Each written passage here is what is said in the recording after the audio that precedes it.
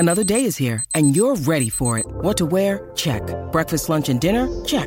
Planning for what's next and how to save for it? That's where Bank of America can help. For your financial to-dos, Bank of America has experts ready to help get you closer to your goals.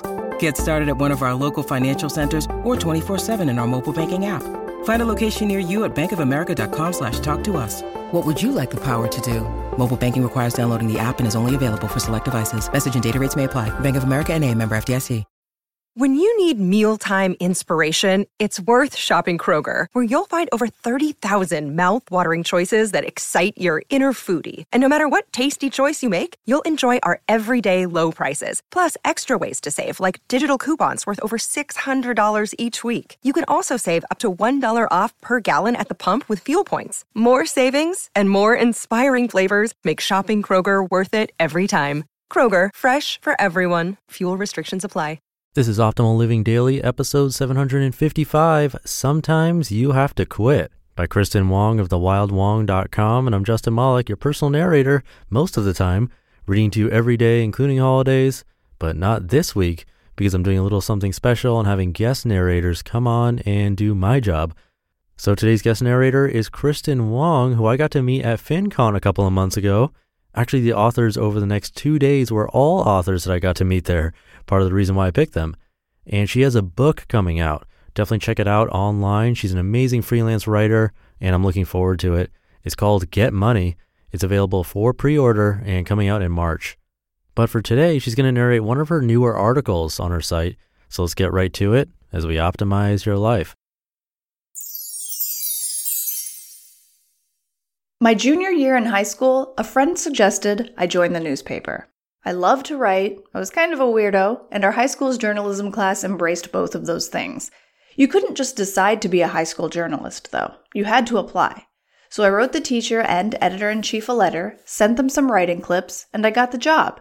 If I wanted it, I could be a reporter for The Badge. There was just one problem. I already had too many electives, so one of them had to go. I decided to ditch the one I found most boring. Ironically, that was drama. Drama just wasn't for me. I hated performing, I wasn't great at it, and I only continued to do it because up until then, I didn't know what else to do. I was nervous to ask our drama teacher, who was notoriously already kind of an to sign my drop form. I knew he would razz me about it. But the lack of punches he pulled was pretty astounding. He signed the paper, heaved it at me without making eye contact, and said, "I always knew you were a quitter." It felt strange to be given this label.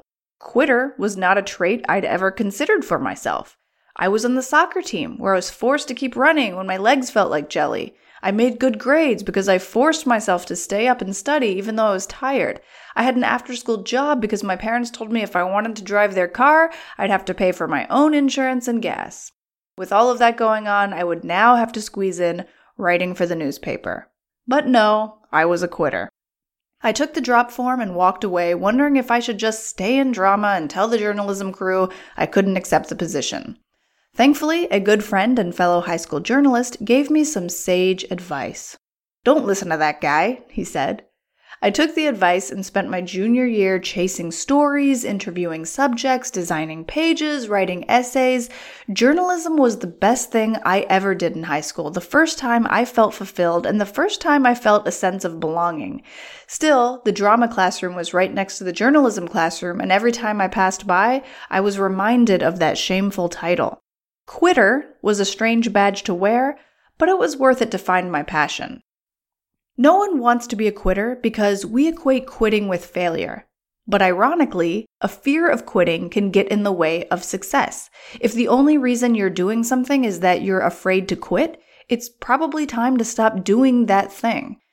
It was a cruel thing for my drama teacher to say to a 16-year-old, not just because it was petty and mean, but because it stuck with me for far too long and seriously got in the way of my success.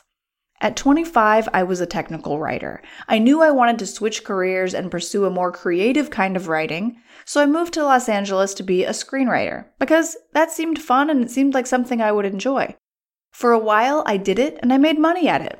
Within a year, I started writing for an entertainment news show, and while the pay wasn't great, it was cool to see my name scroll through the writing credits on TV. I wrote a web series for Fox Digital, and the pay was better. A year later, I got a gig scripting and producing an online series, and the pay was stellar.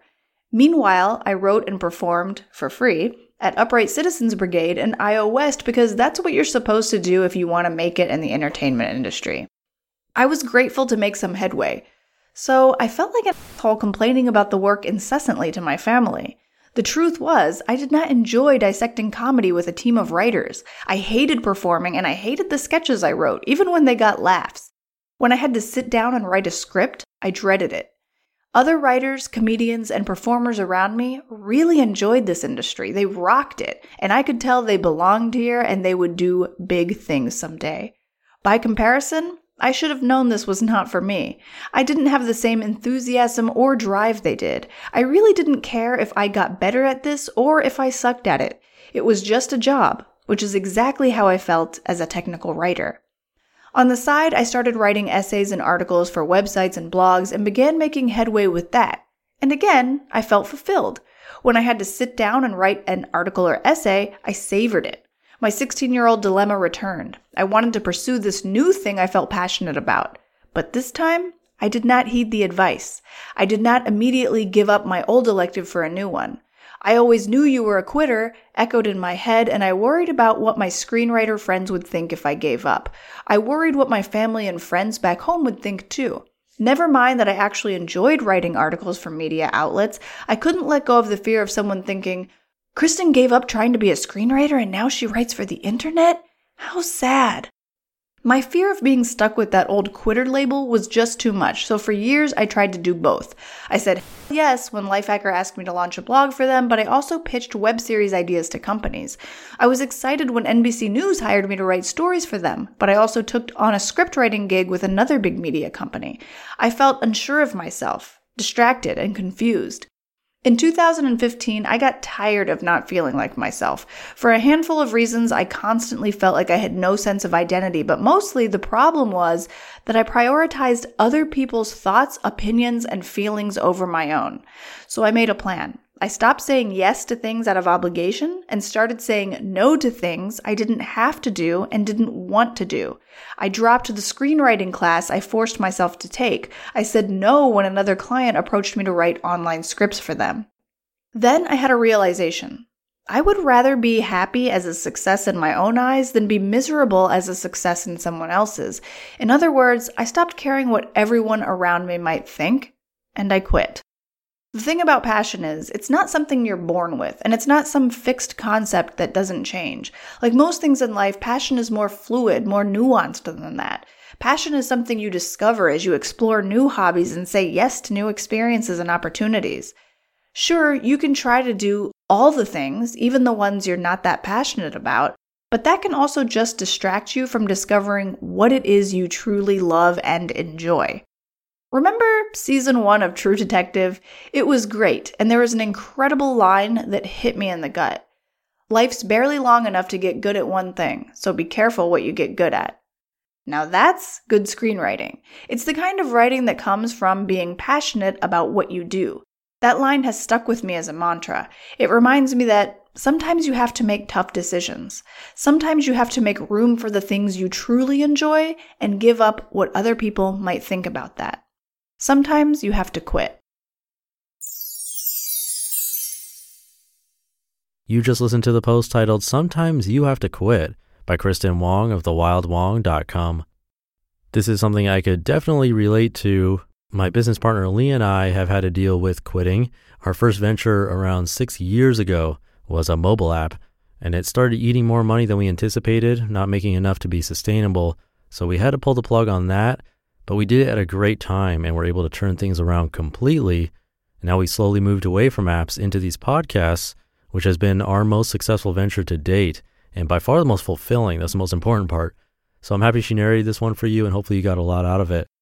Make sure you check out her book, Get Money. It's coming out in March, but it's available for pre-order. Come by thewildwong.com for more info. That should do it for today. Hope you're having a great day, and I'll be back tomorrow with a book excerpt narrated by the author and someone I also met at FanCon. So stay tuned for that, where your optimal life awaits.